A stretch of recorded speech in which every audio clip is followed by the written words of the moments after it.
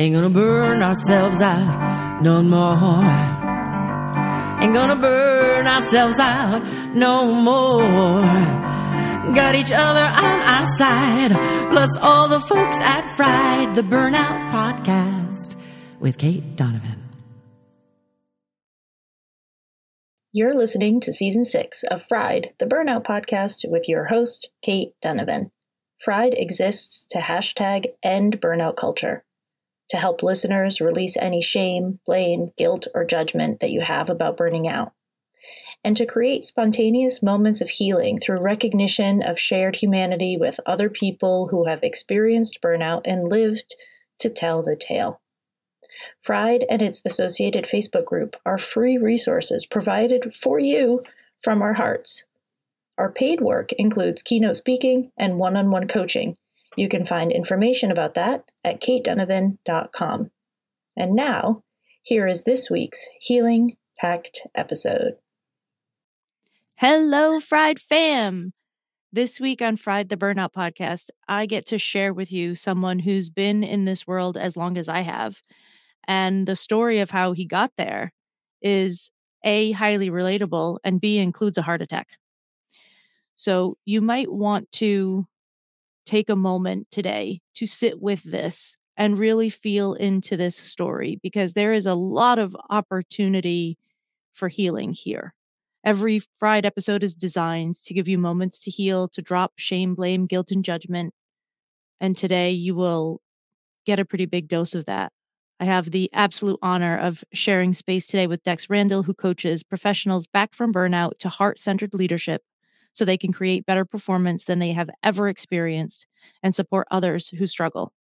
He helps them rekindle the passion and joy they lost, both at work and at home. Dex's background is in corporate and entrepreneurial software development with a sideline in energy healing. Y'all know I love that part. Reiki, kinesiology, EFT, and NLP. He's a deeply intuitive healer and coaches through empathy. Dex is joining us all the way from Sydney, Australia today, and visits Bondi Beach before work most days to body surf, hang out, and laugh a lot with his surf club friends. Dex, welcome to the show. Wow, thanks, Kate. Delightful to be here. I'm so excited to have you.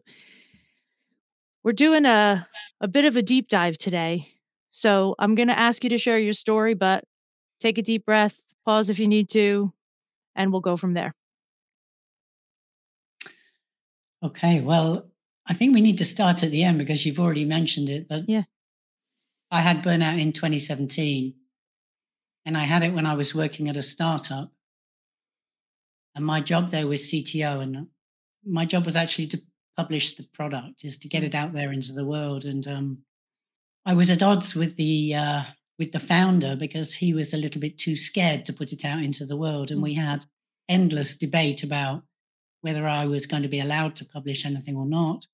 And he was always like, no, let's work on the investment side. Let's work on the report side and the validation side. Let's work on the it was a financial well-being app. And let's work on the mental health side. Let's recruit some doctors. And it was always this. And I became more and more stressed in that job because my role had always been in the past to be a producer. I always got stuff out there. That was my special thing, was bringing things to market. So I had that job for about 6 months or so, and I realized I was never going to be able to do my job, and I got more and more and more and more stressed. And that is when my burnout happened, but it had been brewing for quite a lot of years. I had a few jobs before that had gone well, but I hadn't really felt it.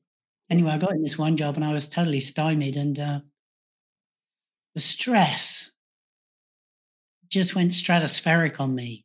And I would just turn up in total dread every morning, and I would hide behind this huge monitor on my desk and hope nobody could see what I wasn't doing.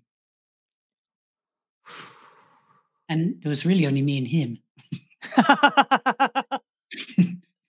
There was nobody else. Anyway, we'd have meeting after meeting, and I was like, oh, I can't put the suit on and go to another meeting about raising money. I can't.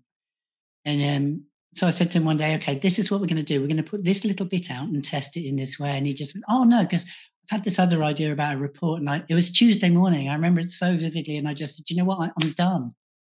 I'm done, because this thought went through my mind that the stress was at such a high level now that it was physically going to kill me if I didn't do something. And I quit my job on the spot. I said, that's it, it's done. I'm out. And I went home. And I never went back. And about 3 weeks later is when I had the heart attack, when my body came down a little bit. Yeah. Then I was running on the beach in the morning and I had this whopping heart attack. 3 days in intensive care heart attack. It was quite scary, actually. And then I just thought, well, that's that career over then. And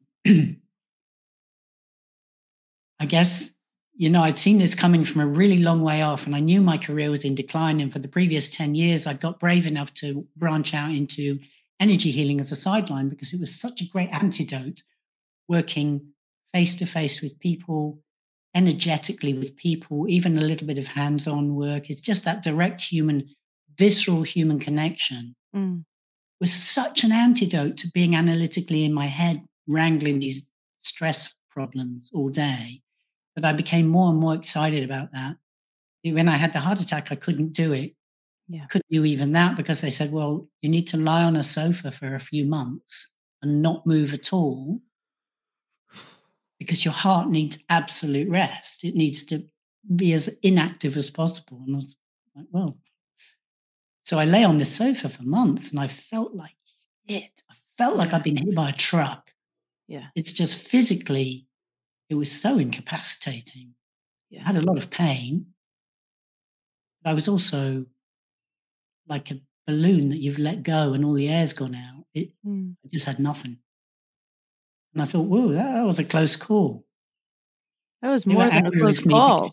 Well, they were angry with me because after my run, when I had this heart attack on the beach, then I went in the water thinking maybe that'll fix it. Then I went and had coffee with my friends. Oh, no. Then I went up to a swimming pool and did a video interview with a friend of mine that I'd already organized. Then I cycled home up a big hill. And then I waited a couple of hours thinking, I wonder what's wrong with me, because it might be a heart attack. By the time I rang them, the hospital, because I Googled all the symptoms of a heart attack, by the time I rang them, it will be there. And I got in the ambulance and the guy said, and the two people in the ambulance, their eyebrows shot round the back of their head. They're like, whoa, have some morphine. I'm like, why? They said, well, you've left it too long. And when I got to the hospital, they said, oh, another 20 minutes, you'd have been dead. They couldn't, because there's only a very short window. Okay, viewers, there's only a very short window in which you can recover from a heart attack and get help. Otherwise, your heart just holds up the red card and goes, yeah, I'm out. And I'd pushed the window too long. They were mad with me. So I want everybody to just stop for a moment. I told you that we were going to jump right into it today, and here we are. I want you to think about ways that you are ignoring the things that your body is clearly telling you and just saying, oh, maybe I'll just get rid of gluten. Maybe I'll just, still walk to my friend's house. Maybe I'll just have a glass of wine to chill out. Maybe I'll. The risks are bigger than you think. The risks are bigger than you think. And you said earlier, Dex, that you feel like it had been sort of building up for a really long time. Was this pre-work? It was building up? Like, are we talking childhood? Are we talking something happened when you were in college? Where's your mind going? Yeah. And just to your point, by the way, I was in and out of hospital for a year after that with heart problems. And then I had a car accident 6 months later. Oh, no. Was in hospital for 3 months altogether. So the whole recovery period was a couple of years. Yeah. So I would agree. Your body is trying to help you here by telling you stuff. Yeah. Anyhow, so for me, I've always had problems, basically. I've always had problems since childhood because I grew up in a household that was unsupportive. Let me just put it that way. I was very, I never felt welcome in the world, and I was very vulnerable in my own home to my parents. And I was very scared right from the very beginning, right from a baby. my parents told me once, they said, well, we couldn't understand it, but for the first year of your life, you wouldn't keep any food down. Anything we put in you came straight back up. And I'm like, really? What was wrong? And they're like, we don't know. But I mean, in reflection, I was bloody terrified.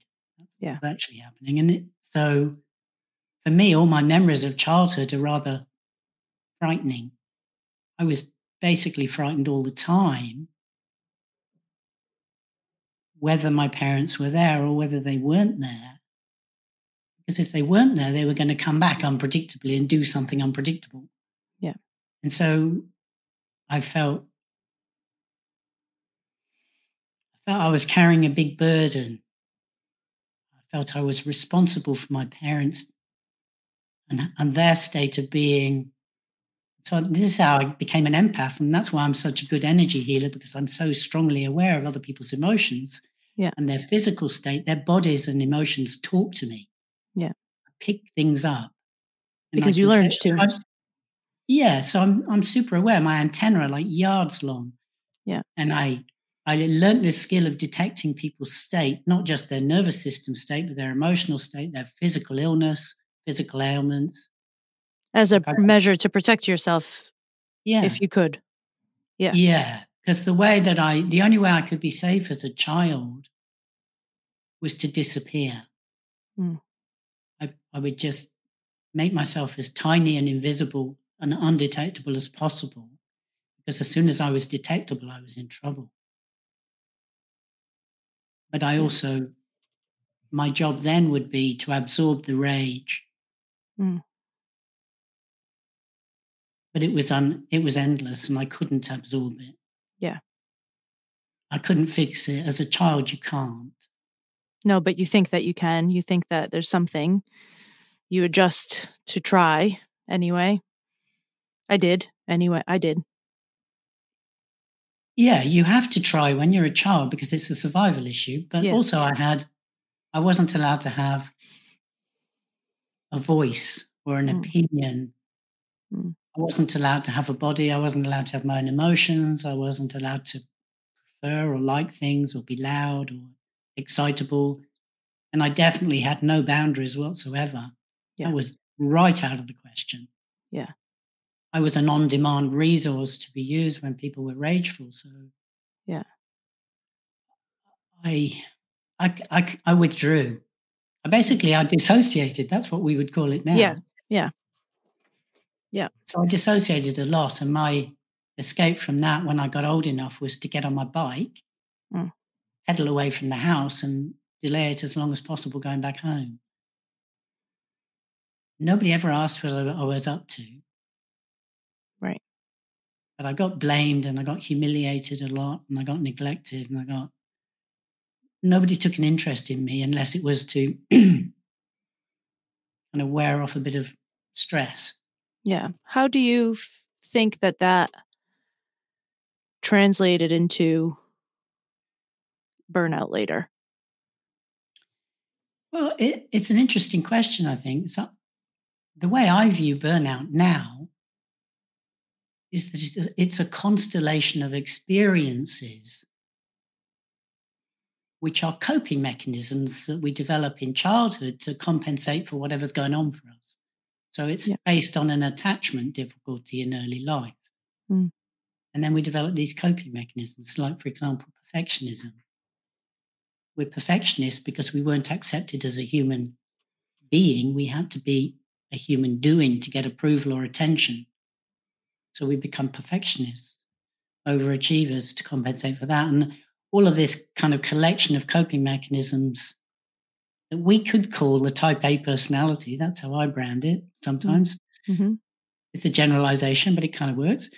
We develop all these coping mechanisms, but really what we're doing is living on our nerves entirely. We're totally dependent on external approval. We can't really find self-approval that would make it okay just to be us as we are. We can't assert our own personality. We're always hypervigilant to see what threat is coming at us next. In burnout, we're basically worried what other people will think about us, whether we can keep our job or not.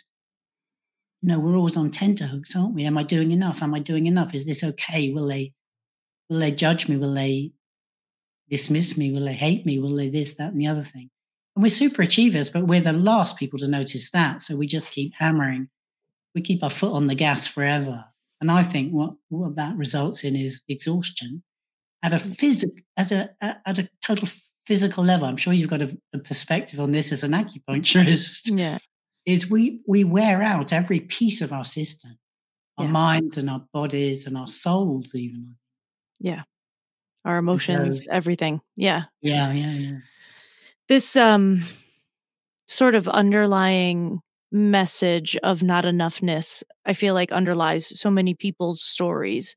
And the stories can range from, I was in an extremely abusive, neglective household, to we were mostly okay, but my brother got more attention because he was sick. You know, like the range can be so vast. And the resulting feeling that we end up battling that gets us stuck in burnout is, will I ever be enough? Am I lovable at all? Not can I, not was I, not, but can I ever be lovable? If people know who I am, I used to feel like, I still feel like this sometimes. If this person really knew who I was, they would definitely not like me. It still happens. I'm 40 years old and I've been doing this work for 7 years, and I was an acupuncturist for 13 before that. Well, it's very hardwired in. Whatever we learn as a child as a coping mechanism is very hardwired in by the time we become an adult. Yeah. It's actually quite difficult to shake some of that stuff loose because the amygdala, like my amygdala, goes off like this all day long. Yeah. Like clockwork. Yeah. Because what I discovered is in 1993, I went to see a psychiatrist once only. Well, I've seen others, but this is one woman. I went to see her once only. And right in the introductory conversation, she said, "Oh yeah, you've got sociophobia." I'm like, "The hell I have! I'm not coming back here." I was so insulted. Anyway, so I never went back. Yeah. But I mean, she's right, because my parents taught me very strongly never, ever to trust another human being. Never. Yeah. They didn't trust each other. They didn't trust their neighbors. We lived in complete isolation within our household. Yeah. Like even to this day, my siblings and I have deep difficulty developing any kind of relationship with any kind of human. Yeah. How many of you are there? 4. And have you found a way to find closeness with each other or no? No, but interestingly, we didn't even discover how to communicate with one another until all of us had left home. Yeah. Because it wasn't permitted. We couldn't talk about anything in our house. Nothing real was allowed to be discussed ever. Yeah. So we couldn't discuss anything to do with our humanity. Yeah. So we lived in the same house, like in this bunker. But we didn't realize we liked each other until after we'd left home. Mm. So, yeah. And they're still uncommunicative. Like we don't discuss health, mental health, bodies, sex, families, relationships, any of those things ever. It's all white goods and jobs. Yeah. But even, a couple of years ago, I think it was maybe about 5-6 years ago, I got diagnosed with cPTSD. Mm-hmm. And you want to explain to people what that is? Complex PTSD is the kind of trauma response you get from repetitive trauma rather than once-off trauma. So complex PTSD is often a label given to people who, for example, were in the military, where they've had repeated trauma in the military sense. But it's more often given to people who experience trauma they couldn't digest as children. Because that tends to be repeating trauma rather than being in a house fire or a road accident. Right. And the first responders get it a lot as well. Mm-hmm. But anyway, I didn't get, although I thought I've had this since I was a kid. I wasn't diagnosed till about 5 or 6 years ago, and it came as quite a shock to me. I was like, oh, okay, well, that explains a whole bunch of stuff. But why in that case, have I been in decades of therapy where nobody's ever mentioned this? But I think it's also worth mentioning, like, if you think about the DSM, cPTSD wasn't added to the DSM until 1987. Right. Because it used to be shell shock before that in the war. Yeah. But I think I'm looking back on my parents' history and their parents' history, and I'm thinking, we've got a family tree of PTSD, actually. Yeah. My parents had it, their parents had it. Yeah. But nobody knew what it was. And because growing up, we never talked about mental health. Anyway, I kind of mentioned it to one of my sisters a couple of years ago. I said, well, this is what's happening for me, thinking that, she should know because maybe it's happening for her. Anyway, we had a conversation. It would have been about 3 sentences. Yeah. And then we're like, okay, that's that done. Yeah. And then it shuts down. So last week, just before this episode, I released an episode on how childhood trauma is related to burnout. Yeah. And that was based on a research paper that I did for the degree that I finished recently. And congratulations. Thank you. And so what I want people to consider is that if your nervous system doesn't function the way that it's supposed to, because you were subject to an array of various traumas, you are not responsible for this burnout.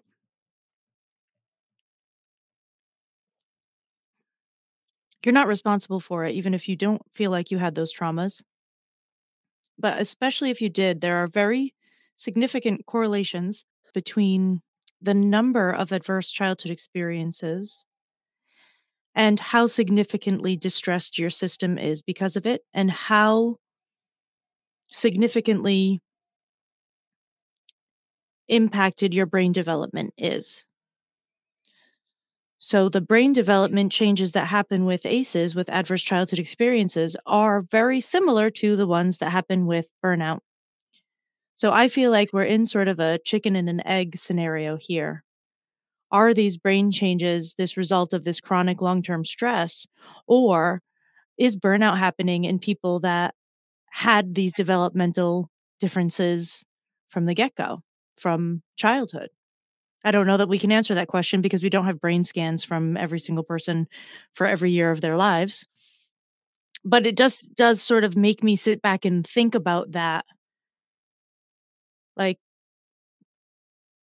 is it just so this is why, maybe I'll say it like this. This is why I kind of get irritated with the burnout prevention crowd. I think burnout prevention work is necessary. I think we should be doing some organizational change. I also think that we can do all the organizational change in the world. We can fix the workplaces and make them utopias. And there are still some of us who will end up burnt out. What are your thoughts on that? Yeah, I would agree. And I think, yes, we really do need to do some work on psychological safety because it really makes a big difference. Because what a person with PTSD does not experience is safety. Like for me, on a moment-to-moment basis each day, my safety flicks in and out. Right. I can be sitting by myself at home, not in contact with the world at all, making a cup of tea and still get into unsafety. But I think particularly with cPTSD, because it affects brain development, we lose. I mean, if you read the literature on this, we lose our capacity to develop parts of our brain associated with social function, for one thing. Yep. But also some other brain development just doesn't happen when we're kids. You can't make up for that as an adult. No. You can build on it because the brain is plastic. You can build on it. And there are limitations. Yeah. My perception of burnout is it's an effect of our life experiences. And therefore, people who are in burnout, I mean, I don't see them, I don't see anybody who is in burnout as burnout being their fault. It's just an experience they're having that we can work skillfully with to help them, have a better experience. And it's also my view that burnout can be permanently remedied. Like for me, burnout was a consequence of my cPTSD, right, and various other mishaps I've had in my life. But I won't, even though I haven't got rid of PTSD, I do have no burnout now. I don't expect to ever go back into burnout again. That's a really important distinction. Can you dig into that a little bit deeper? Because I think there are some people that feel like, once they're in it, they're stuck for good. And somebody just wrote in the Facebook group recently for the podcast also, like, you're always going to be recovering. And I don't really agree or disagree with that. I am fully recovered from burnout. And I know that if things go haywire in my life, and my normal stress responses, my encoded lifelong stress responses come back and those coping mechanisms come back, I can lean towards burnout really easily.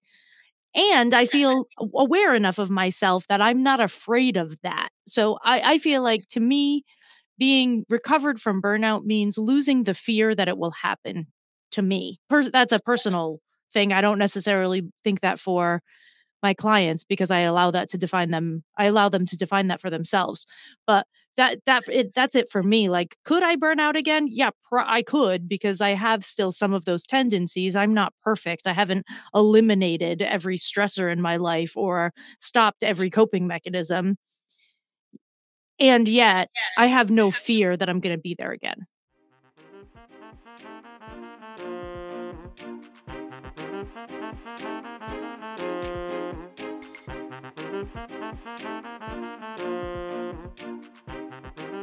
Fried fam, I tell you in nearly every episode that step one of your burnout recovery is blood work. And I know that a lot of you avoid it because it's a pain and because your doctor has told you that everything is quote unquote fine. And they refuse to test all the things that you think you need. What if I told you that you could test what you want, when you want, from your home with just a couple of drops of blood? CyFox Health allows you to do just that.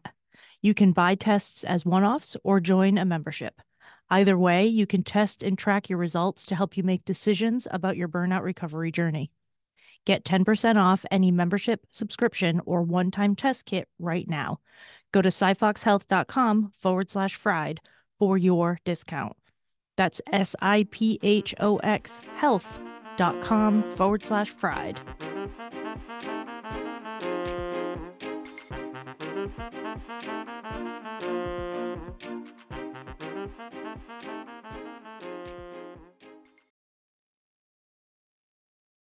And that resonates for me. I don't have any fear that I'll go back into burnout, but when I see the warning signs, I know how to help myself. Right. What are your warning signs? Overwork, rumination, anxiety that I'm not getting enough done. Specifically about anxiety about getting things done, specifically that? Yes, because I think there's a people-pleasing element. There's like in childhood, I had to fix the problem that my parents had, but they wouldn't explain it to me or tell me what it was, but I nonetheless had to fix it. As a child, I wasn't capable of doing that, but that was always the message. You got to make things okay for me. I'm having an emotion I can't deal with. You got to fix it. But I never could. So I think that I'm very attuned to people's emotional landscape. And I think there's a piece of me that still thinks I can only survive by fixing every problem. And that is a driver for being in burnout. And that's why I had the burnout, when I realized for sure I couldn't fix the problem I was in. Right. At work. But that driver is still in me. Right. To fix people's emotions. I can still feel I'm my antenna for other people's nervous energy is so wild that I have difficulty going to a supermarket. Because now, at a societal level, the anxiety is so far escalated from what it was 10 years ago, 20 years ago. What do you do? Being in a public space, people's nervous energy I find overwhelming. Yeah. So what do you do? Well, last week I heard somebody who's on the autism spectrum talking about wearing headphones to block out some of the sensory information, which in this case is sound. So I have a real big problem with sound.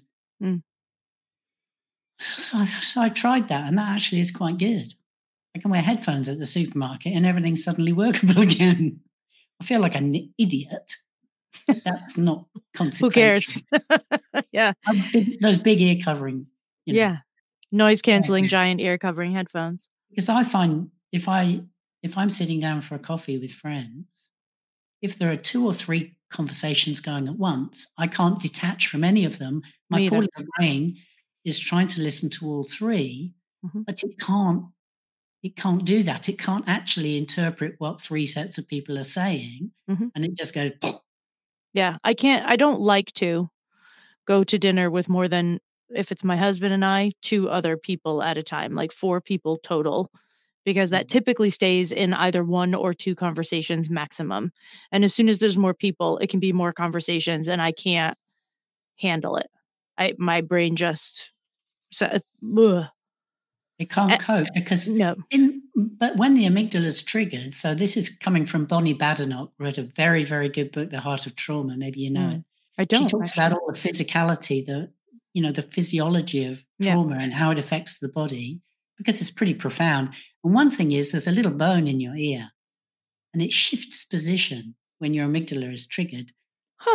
Because the survival mechanism, when you're being chased by a tiger, you do not need to have social conversation.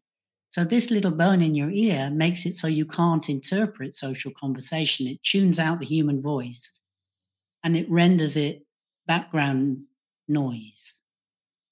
So because there's you and the tiger, right? So you don't need to worry what somebody's had for lunch.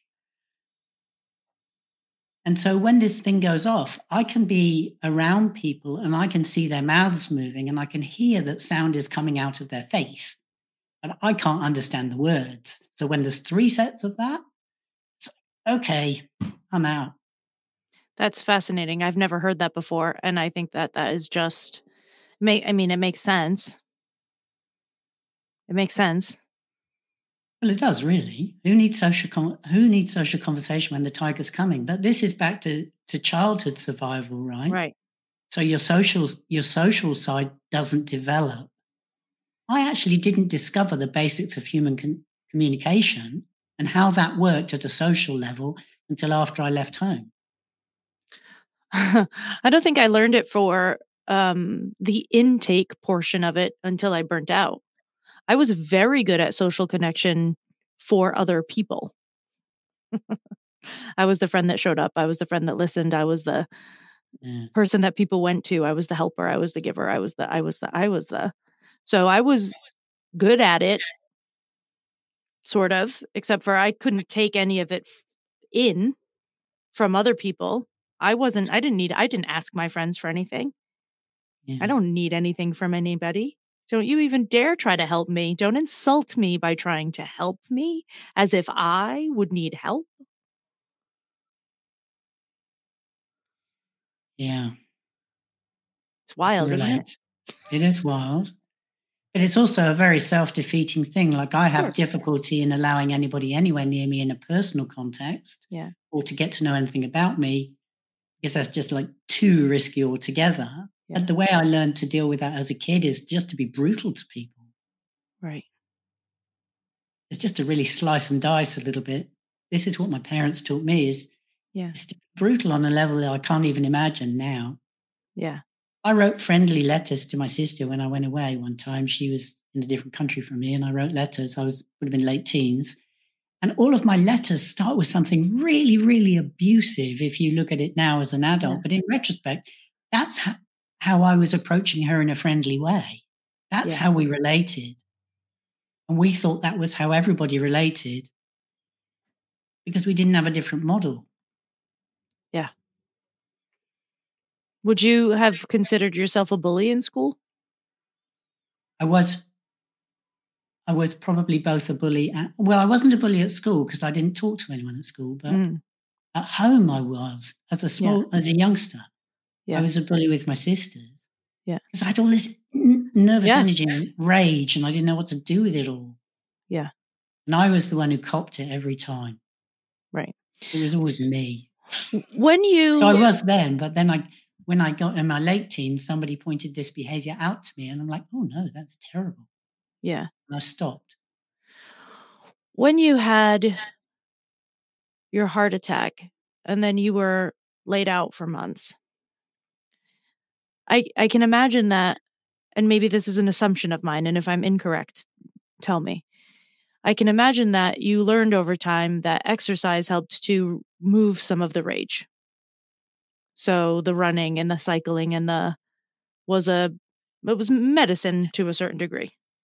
Rugby, even better. Squash or something. Really yeah, or something. Right. So exercise, something really helped for that. So when you were laid up with a heart attack, did you have more rage again because you didn't have the ability to move in a way that was helpful?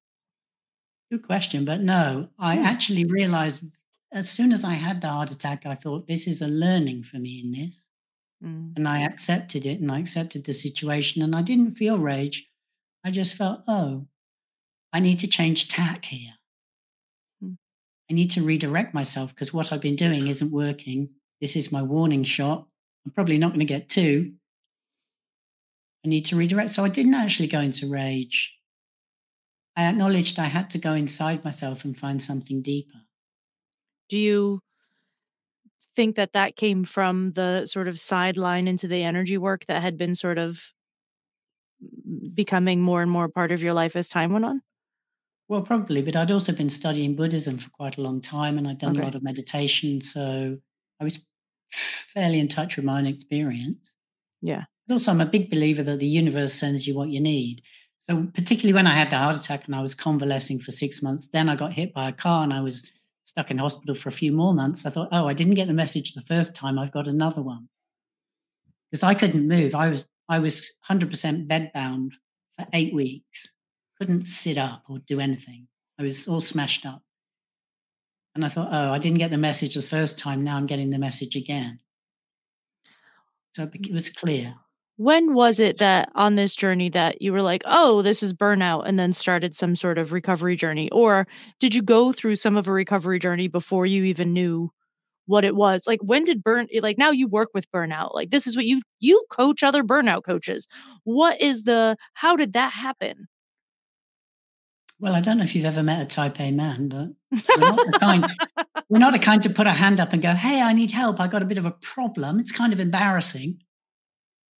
So I think I knew I was going into burnout for quite a few. Oh, okay. So really it goes back to in 2011, my coping mechanism at that time, I was self-employed, working from home, hardly ever left my own home. And I was drinking too much and it got a bit out of control and I stopped drinking in 2011. And when I stopped drinking, the shit really hit the fan. I was like, oh God, that was my interface to the world out the window. And now I've got to rebuild with nothing.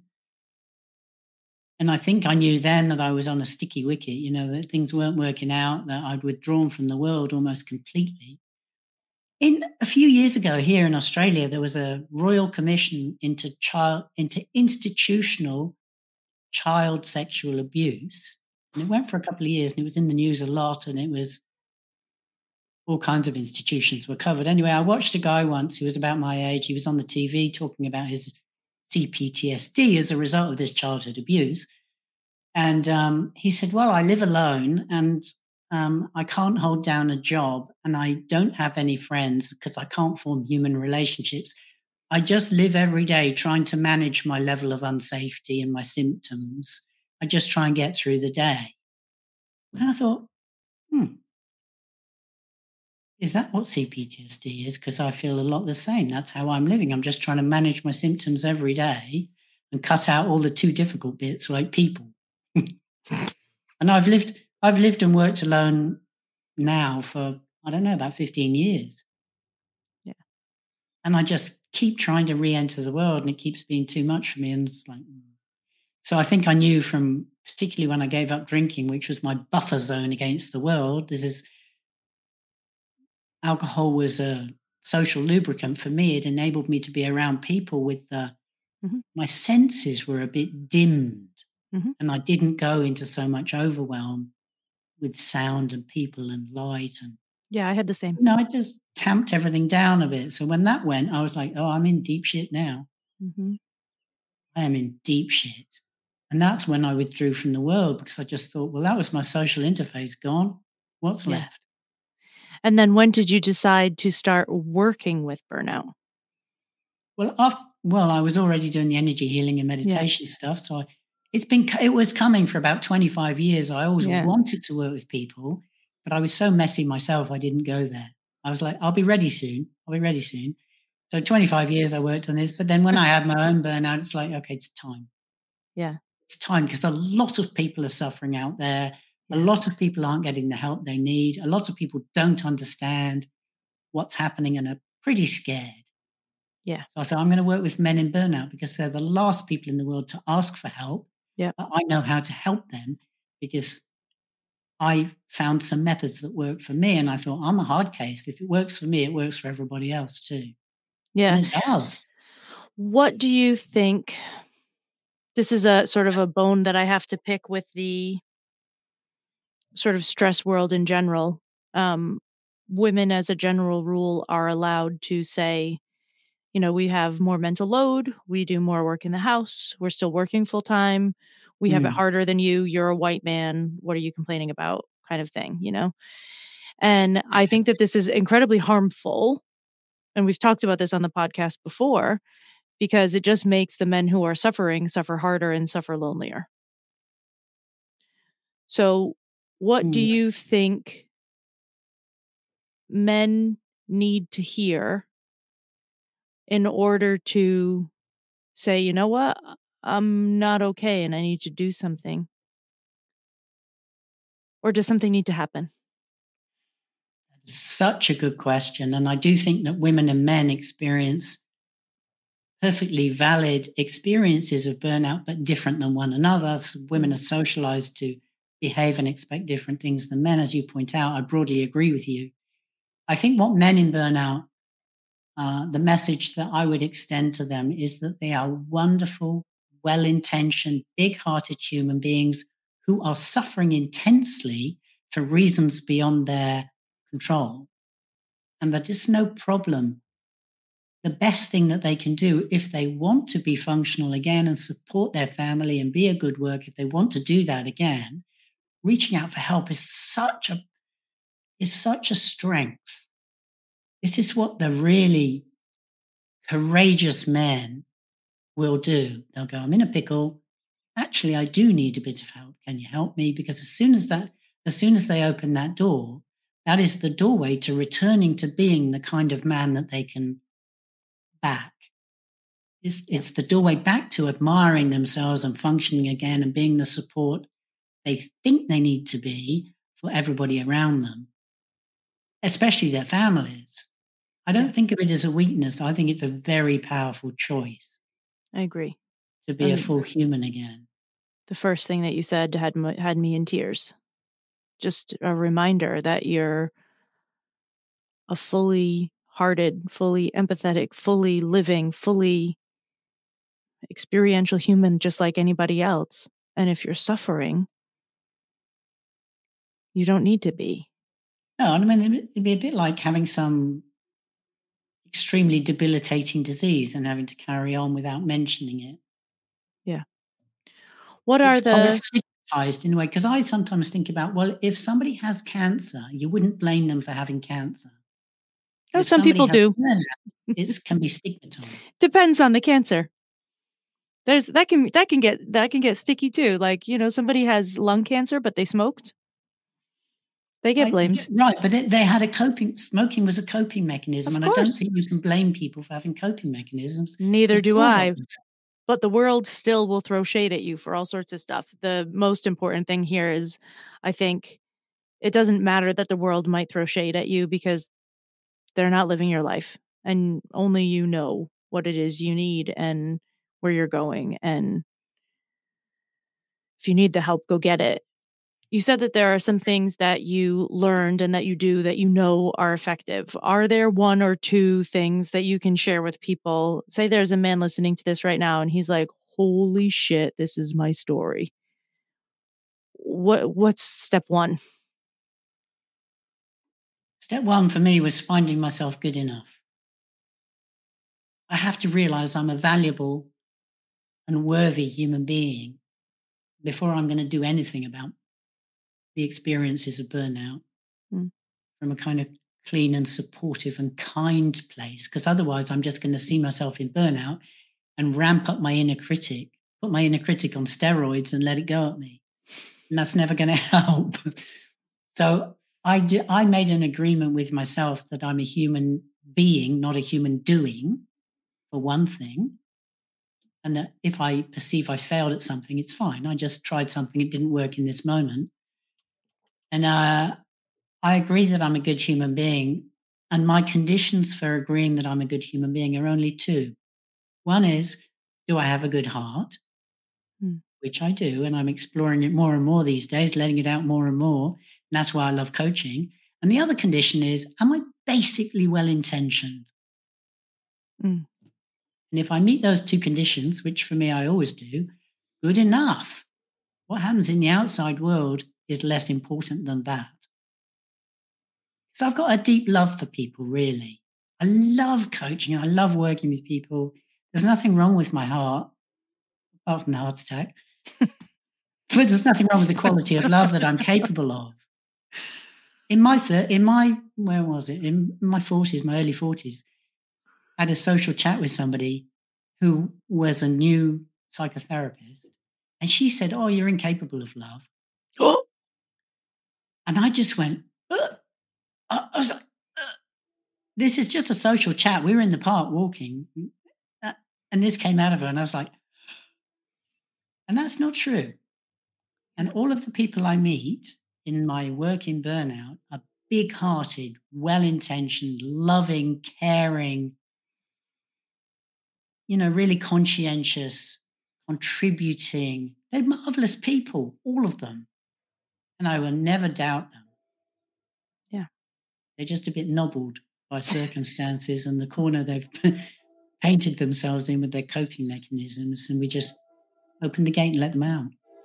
So step one is find your worth. Understand your worth. Agree. Agree. You're worthy. Okay. Find a way to agree that you're worthy. Find your contact with this good heart. Every person's heart has enough love in it. See if you can make contact with yourself and your own love. Because love at the end of the day is all we've got. I mean, there's only two energies, love and fear. You're in a lot of fear now. So let's just flip the thing and look for the love, which is still inside you, still there. And then what's the step after that? Well, then we deal with the symptoms of burnout, particularly the anxiety, the fear, worry about self-criticism, perfectionism, people-pleasing. We just knock off all of the different symptoms, if you like, or signs of burnout. I teach people tools to overcome all of those things individually. And then it brings them back to buoyancy and energy, and they start to get a bit of animation back in. Is there a tool for one of those things that's sort of quick and dirty, easy to learn? Well, my first thing that I like to share is to teach people to write down 10 things they appreciate about themselves. Because what we've got is we've got a barometer that's in stormy all the time, right? There's inner critic is absolutely on fire all day long, slamming us. So we need to bring the barometer out the other way into sunny. So the way I encourage people to do this is to get in contact with their fundamental assets, what's good about them. I say, okay, write down 10 things you appreciate about yourself every day. Anything counts. There's no rules, but it needs to be 10 different things every day, and you do it for a month. And when you do that, at the end of the month, you've got 300 things you appreciate about yourself. It shows you in black and white that there's something left that's good about you. It encourages you to contact this inner validity, if you like, as a human being. And it just opens the door to, oh yeah, not everything about me sucks. I'm failing at everything. Even though it looks like that, because a lot of people come to me, they have a great deal of family stress as well as work stress. Yeah. When your work falls apart, when your relationships at work, when you've got a lot of fear at work, in your home life, there's going to be a great deal of friction in your relationships too. A lot of people come to me and they've got marital problems. Yeah. Problems with their kids. Their social life has gone because the two things are inseparable. So when I help people come out of burnout, all their other relationships improve out of hand as well, and they start enjoying those, which I think is so fun. It's the core of it, really. Yeah. Well, how do we sum up?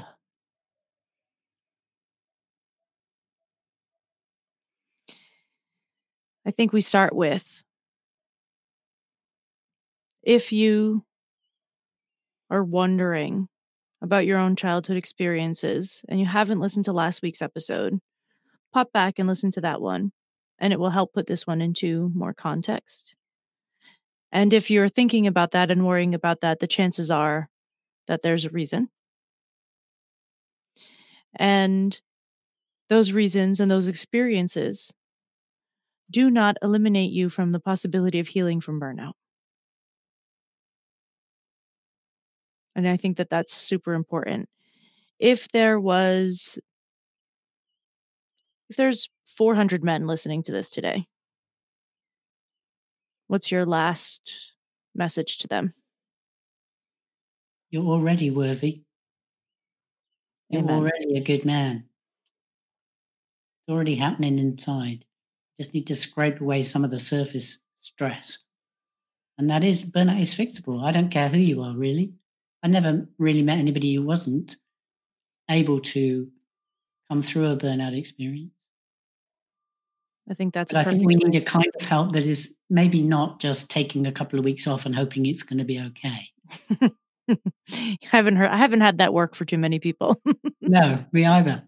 So a lot of the topical application of these fixes in the world at large, they're Band-Aids. And what I deal with in burnout, and I'm sure you do as well, is let's tackle the root of the problem, not the symptom of the problem. Yes, we reduce symptoms, of course, but as well at the same time, we need to see what the fundamental difficulties are that are spawning these behaviors that help us incubate our own burnout, if you like.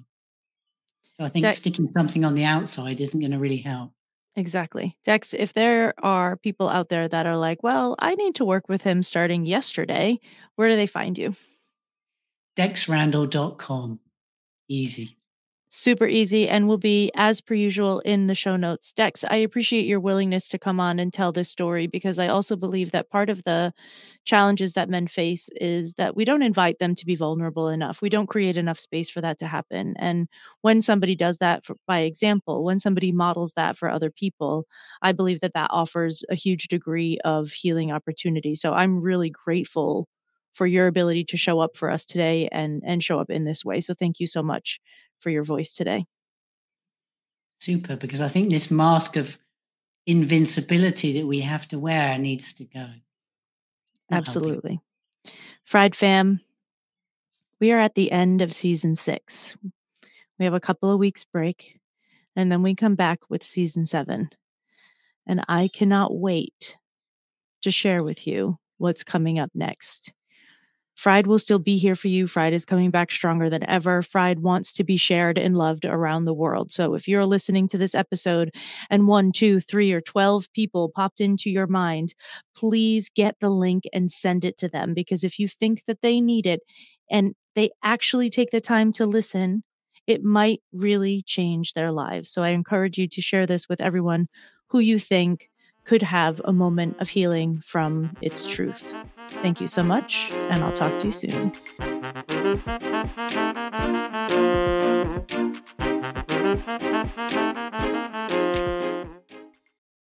Ain't gonna burn ourselves out no more. Ain't gonna burn ourselves out no more. got each other on our side, plus all the folks at Fried, the Burnout Podcast with Kate Donovan.